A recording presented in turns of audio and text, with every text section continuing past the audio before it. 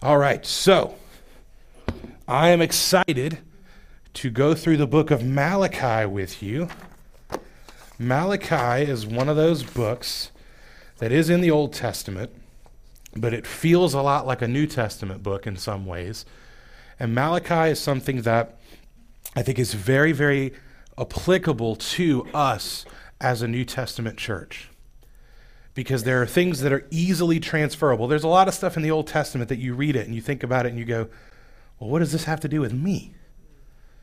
What does the priest robe dimensions have to do with my life in Christ? And it does have something to do with that. Don't hear me saying it doesn't. But it's a little more complicated. It's a little harder. It takes some seminary education to be able to kind of link those things up. But Malachi, honestly, it's pretty easy to go from point A to point B. But Malachi has some things in it that I think are really, really important and really, really meaningful for us. And so that's why I want to take us through it. And so before I really dive into the text tonight, it's the reason we only have just a few verses, is because I want to give you some of the background, because that's really important. Understanding the context of Malachi is important for knowing the things that are going to come from it. And so the first thing is this. The setting of Malachi. Malachi takes place sometime around the mid-5th century BC. So that's around 450 BC. So if you're keeping score at home, that's somewhere in the neighborhood of about 400 to 450 years before Jesus is born. Now, I know you hear BC and you automatically think Jesus was born in 0. That's not actually true. The way the calendar was set up, they kind of guesstimated it, but Jesus was probably born a little bit before 0. And so it's all kind of a little bit complicated to figure out. But essentially, Malachi was alive somewhere in the neighborhood of 400 years before Jesus. And this was the last book of the Old Testament to be written. So this is the last time that God spoke until John the Baptist showed up on the scene. Except for when the angels showed up and started telling the shepherds that Jesus was born. John the Baptist was the next real prophet to show up. So God is silent after the book of Malachi. All right? He was likely a contemporary of Ezra and Nehemiah. And sometimes we think the books of the Bible come chronologically. They don't. So even though Ezra and Nehemiah happen way earlier, if you flip through the Old Testament, they happen all around the same time. So the context of Ezra finding the scroll of the law and Nehemiah rebuilding the walls of the city, all of that happens kind of close together. They didn't necessarily live at the same time. They didn't necessarily overlap, but they're all kind of right in there together because they all take place after the Babylonian exile. Okay? And at this time, they are living under Persian rule. Okay, so Persia is the big power of the day, and Persia is ruling over the land. And Persia had some unique ways that they kind of ruled. They had governors that ruled over these areas, but they pretty much kind of let everybody do what they wanted. So they didn't have too much interference. I know, like when we read the New Testament, we see the Romans having a lot of direct interference over the way that Israel could enforce their laws and do different things. That's not how it worked with the Persians. The Persians just kind of said, as long as you pay your taxes, you just kind of do whatever you want. And that also meant that that neighbors could fight with each other all the time, and Persia would kind of just be like, we don't really care. It doesn't really matter to us one way or the other. As long as you don't mess with us, you're good. Do whatever do your thing. Okay? The temple at this point has been reconstructed. We're going to see next week that they talk about the temple and sacrifices, and so we can infer from that the temple has been reconstructed by this time. But we also know that they are confined to a relatively small area. Israel, so at some point, Israel and Judah divided up into two different kingdoms. Israel is no longer. The kingdom of Israel was destroyed by the Assyrians and never came back. Okay? And so Judah kind of chugged along until they went into exile into Babylon. Then they came back. And so now things are not as people think that they should be. Okay? They're confined to a small area. It's about 500 to 600 square miles. So for context, that's about the size of Los Angeles. Okay? Now remember, this is the nation of Israel. that God has promised that they would have numbers greater than the stars in the sky, greater than the sands on the seashores, and they're confined to a land of about the size of Los Angeles. And their population is about 150,000 people, give or take. So they're small, they're confined to a small area, they're pretty insignificant, they're ruled over by a foreign power. Remember, part of what God promised to them was that they would rule over all creation, right? That God would set Israel above all things, that they would be the city on the hill, right? And that's not what's happening. And also, they're constantly being terrorized by their neighbors. Because remember, they've been back a little while, but they're still not really well established. So they show back up into this land, and there's people still there. Sound familiar? Sounds kind of like what happened in Israel in the 1940s. They're given this land back. They show up, and there's people there that are like, no, this is our land. And then there's lots of fighting. And that's what's happening here as well. And they're being terrorized by their neighbors, and they're especially terrorized by Edom.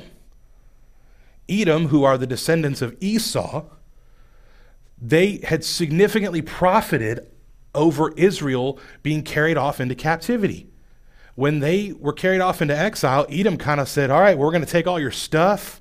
We're going to live in your houses. This is our land now. This is our stuff. And so that's what's going on in the land of Judah at the time that Malachi is a prophet there. Okay? And I want to read something to you from Genesis chapter 25, because this is also important for the context that we're going to look at tonight. So this is Genesis chapter 25, verses 23 through 26. And what happens here is that Rebekah, who is Isaac's wife, is pregnant. And the Bible kind of says that her pregnancy, she feels very distressed, very disturbed. Things are not right. She feels kind of weird about the whole thing. And she prays and she says, God, what's going on? And it says in Genesis 25, beginning verse 23, it says, and the Lord said to her, 2 nations are in your womb, and 2 peoples from within you shall be divided. The one shall be stronger than the other. The older shall serve the younger. When her days to give birth were completed, behold, there were twins in her womb. How about that? This is well before the days of ultrasounds. And so there was no way to know there were twins. She prayed. God said, hey, there's twins in there. Then she gave birth. And all along she's saying, God told me it's twins. And then she gives birth. Hey, look, it's twins. There were twins in her womb. The first came out red, all his body like a hairy cloak. So they called his name Esau. Afterward, his brother came out with his hand holding Esau's heel. So his name was called Jacob. Isaac was 60 years old when she bore them. Now that is important for us to understand, because Jacob, the one who will be served by the older brother, is the one who later had his name changed to Israel by God. Jacob is the one who fathered the 12 tribes of Israel. Okay? So that's an important thing to know for our context here. And so as we look at Malachi, Malachi is laid out as 6 arguments that God has against his people. Ways that they have violated the covenant that they have with God. Things that they have done wrong. And so God says, you've done this. And the people go, how have we done that? It always begins with God saying, but you say, how have we done that? How have you done this? It recognizes wrong actions, but it truly cuts to the wrongness of their hearts. That's how God responds. He talks about things that they are doing wrong, but he digs deeper in talking about things that they are thinking wrong and feeling wrong and believing wrong. Now, the first one that we're going to look at tonight is a little odd, because it's not God directly accusing Israel of wrongdoing. But their response gives us a window into something that's really wrong in their heart. So let's look together at Malachi chapter 1, verses 1 through 5. The title of my message tonight is God's Love for His People. God's Love for His People. And this is what it says in Malachi chapter 1, beginning in verse 1. It says this: the oracle of the word of the Lord to Israel by Malachi. I have loved you, says the Lord. But you say, how have you loved us? Is not Esau Jacob's brother, declares the Lord? Yet I have loved Jacob, but Esau I have hated. I have laid waste his hill country and left his heritage to jackals of the desert. If Edom says, we are shattered, but we will rebuild the ruins, the Lord of hosts says, they may build, but I will tear down. And they will be called the wicked country and the people with whom the Lord is angry forever. Your own eyes shall see this, and you shall say, great is the Lord beyond the border of Israel. Let's pray together. Father, I pray that you would open your word to us tonight. I pray that our hearts would be moved by your truth, that you would use me to speak rightly about your word, Father, that the words would not be mine, but that they would be yours. Change our hearts tonight in ways that only you can by the power of your Holy Spirit. We pray this in Jesus' name. Amen. So Malachi starts with kind of like this opening statement. It says, the oracle of the word of the Lord to Israel by Malachi. Now, that is easy to gloss over because it's just kind of like, well, it's the introduction. You know, it's like you get a new book and there's the foreword in it. Anybody just skip straight over the foreword? Like, I didn't buy this book to read what Jim Bob says about what this guy wrote. I want to read what this guy wrote, not what Jim Bob says. So we're tempted to just kind of jump past the introduction, but there's some things that are really significant here. First of all, it says the oracle of the word of the Lord. That word oracle is significant because it's not the one that's normally used. The word oracle carries a very urgent connotation. It's something that literally it's God saying, I want you to pay attention right now. The oracle of the word of the Lord. That's the next thing. The word of the Lord. This is not what Malachi thinks about the culture of Israel. Okay? That's not what's happening here. When I get up and I preach to you, I am preaching to you about God's word. But the only time I am speaking God's word to you is when I'm reading my Bible. Okay? I am not the oracle of God's word. But when we read what Malachi says, this is not social commentary. This is God himself speaking. And he's speaking to Israel. Now, it's really tempting there to go, well, what does that have to do with me? I'm not Israel. Wrong. If you are a Christian, you are Israel. Paul says so. Paul talks about how, in the book of Romans, he talks about how not everybody who is descended from Israel is Israel. So it's not just about what your lineage is, thank God, because there is literally no Jewish heritage in me whatsoever. And if it was about that, I would have no chance of salvation. But Paul talks about it and says that it has to do with the circumcision of the heart. That's an analogy for being made new in Christ. And so if you are a Christian, this is God's word to you. It's God's word to you. Now, just because you don't live in 450 BC in Judah, that doesn't mean it's not for you. This is not simply historical information. This is relevant to us as believers because it talks about our hearts toward God, and it talks about our devotion to God. That's why Malachi is important. And just one last thing about that opening line. When it says by Malachi, Malachi is a name that literally means my messenger. Malachi was literally made for this. His name, he was named with this idea in mind of he is God's messenger. His name was significant. Now listen, my name is Corey. I don't know what that means. I don't think it really means anything significant. And even if it did, we don't really think about our names in the same way that they did back then. Just because you're named something doesn't mean you're going to be that. My mom could have named me great at basketball, and that would have been a horrible, horrible thing to name me because I'm terrible at basketball. But Malachi's name, it literally means my messenger.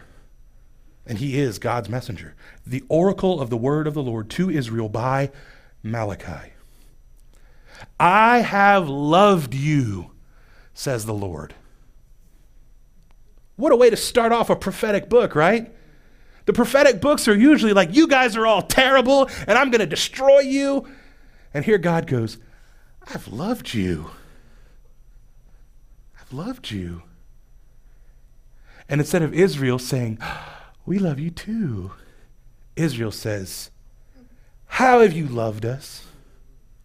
See, Israel is in the midst of circumstances that are not what they expected, right? Prophecies told them that they would be lifted high to glory after exile, but that has not happened. They're back in their small, little, insignificant patch of land. Their temple is substandard. Their lives are hard. The ground doesn't grow. They're supposedly living in the land of milk and honey. They can't grow crops. They're in the midst of famine. There's disease everywhere. Their neighbors come and steal their stuff and beat up their kids. And here's God saying, I've loved you.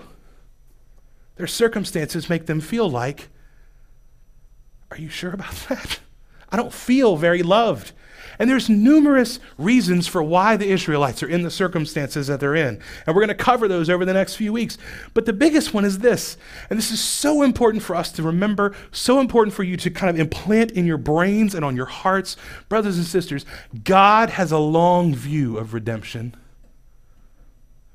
When God makes a promise, we sometimes like to think of that, and Israel certainly did. Israel kind of had this problem where they would hear God's promise and they'd say, this is for me right this very minute. That is not how God's promises work.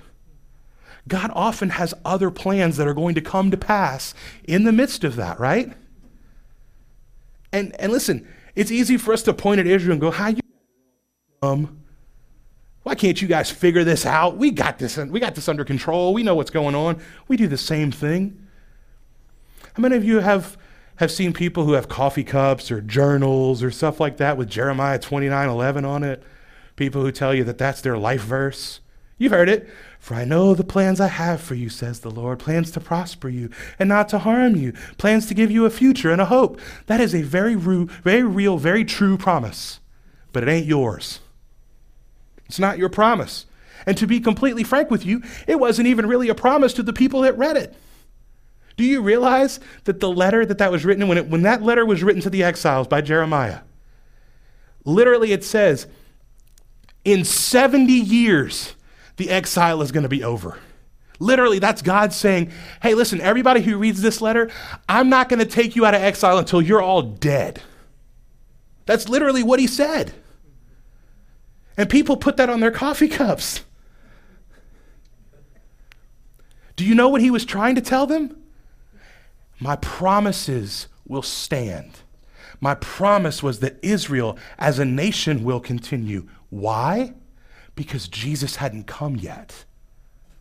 Israel existed so that the Messiah could come, so that the church would be brought forth. That's why Israel existed, and that promise had not been fulfilled. And so he was telling these exiles, listen, you think this is about you, and it's not. You're all going to die, and my promises are still true. Romans 8:28. For all things work together for good, for those who love God and are called according to his purpose. We hear verses like that, and we think, only good things are going to happen to me. God promised in his word. Wrong.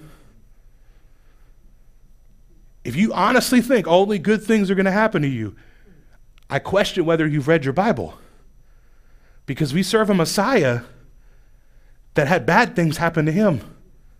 And he was the only one who ever deserved to not have them happen. Over and over and over again, you see in Scripture God allowing bad things to happen to people, and he used them for good purposes. Rightly understood, God's promises bring comfort. Wrongly understood, God's promises make us confused and bitter and angry. And that's what happened to Israel. Israel, instead of trusting God, they questioned his love. And this is so us. My wife is committed to me. Specifically, she is committed to loving me. And she does it exceptionally well. But there are times where she's loving me, and it's not loving me the way I want her to love me. And the temptation is to say in my heart, well, if she really loved me, she would do this or that. I guess she doesn't love me at all. And you can laugh at me and you can say, oh, Corey's so dumb. Guess what? You've all thought the same thing, and I know it. I know it because we're human. And in our humanity, we are so self-centered that we think everybody should do unto me as I want to be done unto. And that's where Israel was. But the reality is, we don't get to decide how people love us. We certainly don't get to decide how God loves us. God invented love. Seriously, you're going to tell the guy who invented love how to love you? That's crazy. That's like going to the guy who invented pizza and saying, hey, listen, I know you invented this really cool thing that you put cheese and pepperoni on it, but what if we put pineapple on it? No. No. You don't get to declare to the creator of something how they should do that. But that's what Israel was doing. That's how Israel was responding in their heart to God. God saying, I have loved you. Literally for thousands of years, God has loved Israel and sustained Israel. Over and over again, they sinned and they failed, and God still kept them. Why? Because he has loved them. Because he has loved them. They don't deserve that. All the way back to Jacob and Esau. We've been studying, I don't know what your Sunday school classes are studying. The youth are studying the story of Jacob in the book of Genesis. And over again, Jacob does not deserve God's favor. And yet, God still shows it. Why? Because he loves Jacob. And God's response to me is so interesting. Because you would think, when Israel says, how have you loved me? You would think God would start listing all the ways that he's loved them. Kind of like a parent does to their child. You don't love me? Oh yeah, well, I give you a place to live, and I give you food to eat, and I give you clothes on your back, and I take you everywhere. I do all these things for you, but you say I don't love you. Like, it's tempting for God to just be like, here's all the ways I've loved you. But that's not what God does. He doesn't say, you don't know how I loved you. You're still here. You've returned from exile. You've rebuilt your temple. He literally just points to the fact that he has judged a different nation altogether. Says, this is how I've loved you. Jacob I've loved, but Esau I've hated. Jacob I have loved, but Esau I've hated. I have laid waste his hill country and left his heritage to the jackals of the desert. If Edom says, we are shattered, but we will rebuild the ruins, the Lord of hosts says, they may build, but I will tear down, and they will be called the wicked country and the people with whom the Lord is angry forever. This is where the passage from Genesis comes in. Okay? God talks about how he has shown favor to Jacob and how he has rejected Esau, his twin brother. Now, I want you to understand what hate means in this context. Because hate does not always mean what we think of when we say hate. Okay? Deuteronomy 23:7 says this. Now remember, Esau was also called Edom, and his people were called the Edomites. All right? You shall not abhor an Edomite, for he is your brother. You shall not abhor an Egyptian, because you are a sojourner in his land. You shall not abhor an Edomite, because he is your brother. So when he talks to Israel and he talks to them about how they should interact with Edom, he tells them, don't abhor them. Don't actively despise them and hope for their destruction. So when God says that he hates Esau and he hates Edom, he's specifically saying that he has shown favor to Jacob, but he has rejected Esau. That's what he's saying. Now, why? I don't know. Neither one of them deserved it. I don't know why. Because he's God, and that's it. And there's sometimes, brothers and sisters, I know all of us, and myself included, we really like to know answers to questions, especially as it relates to things like this from the Bible. Tough stuff, hard stuff. We look at it and we go, but why? Sometimes you just have to say, I don't know, and that's okay. God has revealed to us everything that we need to know from his scriptures. And if it's not there, then we don't need to know it. That's the only answer I can give you. All I can tell you is that this is what God has to say about it. So God has rejected them, but he hasn't just rejected them. He has kind of this long-term rejection of Edom, right? He says, listen, if Edom even says, like, we're shattered, but we're going to rebuild, God says, nope. They may build, but I'm going to tear it down. Because here's why. God's judgment is a permanent judgment. And that's really important and really significant for us to remember. Because listen, brothers and sisters, God is a forgiving God. God is a gracious God. But there are times where God says, that's enough. And it's done. And if we try to kind of test the limits of God, the Bible talks about this, that there comes a point where your heart is just too hard. Now, that is not something that applies to believers. If you are truly in Christ, this is not what happens to you. This is specifically talking about non-believers. The book of Hebrews talks about this. People who are non-believers, but they have kind of tasted of the glory. They have been around believers. They have seen the things that God has done in their lives. And they kind of say things like, well, maybe one day I'll accept Jesus. Maybe one day that'll be for me. Maybe one day I'll do that. And there comes a point in time where their heart is just too hard.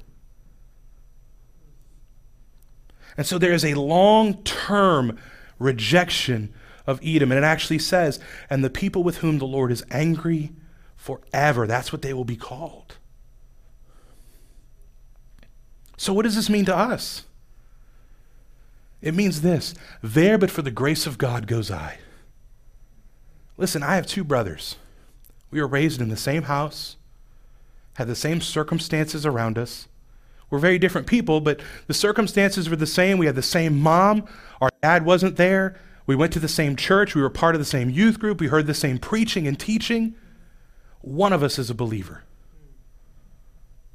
One of us has rejected God altogether and is literally like actively anti-Christianity.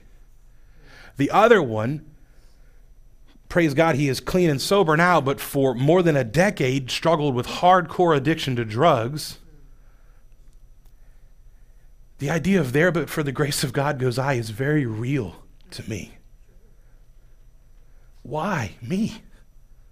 Why me? Why not my brothers?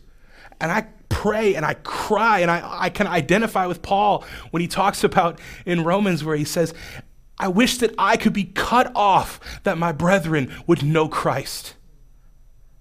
There but for God's grace goes I. He wants Israel to remember, listen, it is not because of you that I love you. It is because of me that I love you. And if you think you have it bad, you have no idea. Because Jacob has promises. Israel has promises that God is going to prosper them and give them a future and a hope. What is that future and hope? It's Jesus Christ. Every promise God made to Israel about lifting them high and ruling over all creation, all of that was about Jesus. Israel thought, oh, we're just so superior. We get to do that. And it was never about that at all.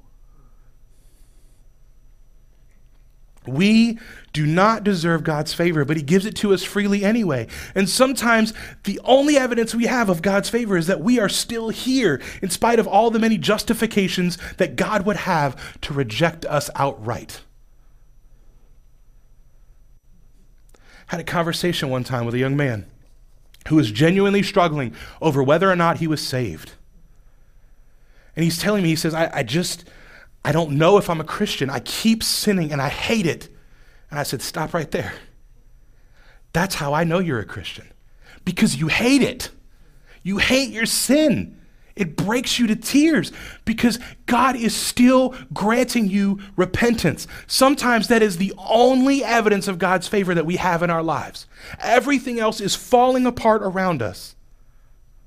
And yet, God is still with us because God is faithful to keep his promises. And God has promised us that he will never leave us or forsake us. He has promised us that he will be with us always, even to the end of the age. Brothers and sisters, Jesus is beside you every step of the way until you take your last breath or he comes from the skies. One or the other, Jesus is with you. He ain't going anywhere. It could be worse, but Israel forgot that. And so God is referencing future action that he's going to take against these people that are tormenting Israel. And that brings us to what our response should be to these things. He says in verse 5, your own eyes shall see this. So talking about the destruction of Edom, right? Edom says we're shattered, but we're going to rebuild. And God says they may build, but I will tear down. And they will be called the wicked country and the people with whom the Lord is angry forever. And he says, your own eyes shall see this, and you shall say, great is the Lord beyond the border of Israel. Now, this is not a delighting in the destruction of someone else kind of way. But this is a God has been so good to us kind of way. My brother, my middle brother, the one who has had the long-term struggle with addiction, he overdosed 3 different times. Ended up in the hospital 3 different times. And every single time, my heart broke for my brother. And I was scared that my brother might die apart from Christ. But then do you know what the next thing I felt was? God, I am so thankful for your grace and your mercy that that's not me. Because it could have just as easily been me rather than him. That's the kind of thing that he's talking about here. He's saying, when you see what I am going to do, you are going to praise my name because I have not destroyed you. As the world crumbles around us, even involving people who are close to us, as our own health may fail, as people we love may fall into sin, God is still God, and he is still good. Amen. God has not changed. God has not stepped down off the throne to make a visit to the restroom, and that's when things fall apart. God is actively ruling at all times. The Bible says in the book of Hebrews that Jesus Christ is upholding the universe by the word of his power. Literally, Jesus Christ is continually speaking all things into existence at all times. This is not a passive God that we have. This is an active God who is ruling over all things, who is actively participating in your sanctification. Praise God. And so beyond the border of Israel, they will spread the testimony of that goodness. We deserve destruction, but we are not destroyed. What is that but our testimony? I deserve destruction, but I am not destroyed. That's your testimony. That's mine. And so guess what we're supposed to do? Great is the Lord beyond the border of Israel. Get out of here and go tell those people that I should be destroyed, but I am not destroyed. Go tell people that God is on the throne and he delights in your salvation. Jesus Christ came and died to save sinners, of whom I am the foremost. That is what Malachi, what God himself wants Israel to understand. You ask, how have you loved us? I haven't destroyed you, even though you deserved it. Seriously, go back sometime and just kind of peruse through the Old Testament and read about Israel over and over again. God says, stop that or I'm going to send you to exile. No thanks. Fine, go to exile. God, we won't do it again. We promise. God says, okay, you can come back. Don't do it again or you'll go to exile. No thanks. We're going to do it again over and over and over again. And God, long-suffering, did not destroy Israel. preserved them, preserved his people so that through them Jesus Christ would come.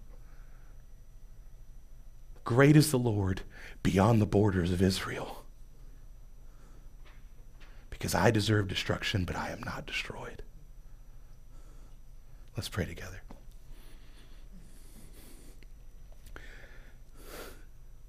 Father, I am humbled. I am awestruck at your words. So often my heart falls into sinful tendencies to question your love based on my circumstances, forgetting, Lord, that my circumstances exist because you gave them to me for my good. And so, Father, I pray that I would see you as good, that we would see you as good, that our hearts would trust you always and rejoice because we are not destroyed.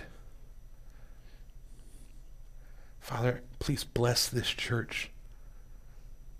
Please bless us, Father, not with health, not with money, not with status, but Father, bless us with holiness. Bless us with Christ-likeness. Bless us with closeness to you through your Holy Spirit. Bless us with a love for your word and a desire to live it out moment by moment. And I pray, Lord, that that would start with me. Break my heart over sin. Convict me of sin and of righteousness, Lord. Help us to walk in your ways, to rejoice in your statutes, to love Christ with all that we are, and to devote our lives to him always. We pray this in his name and for his glory. Amen.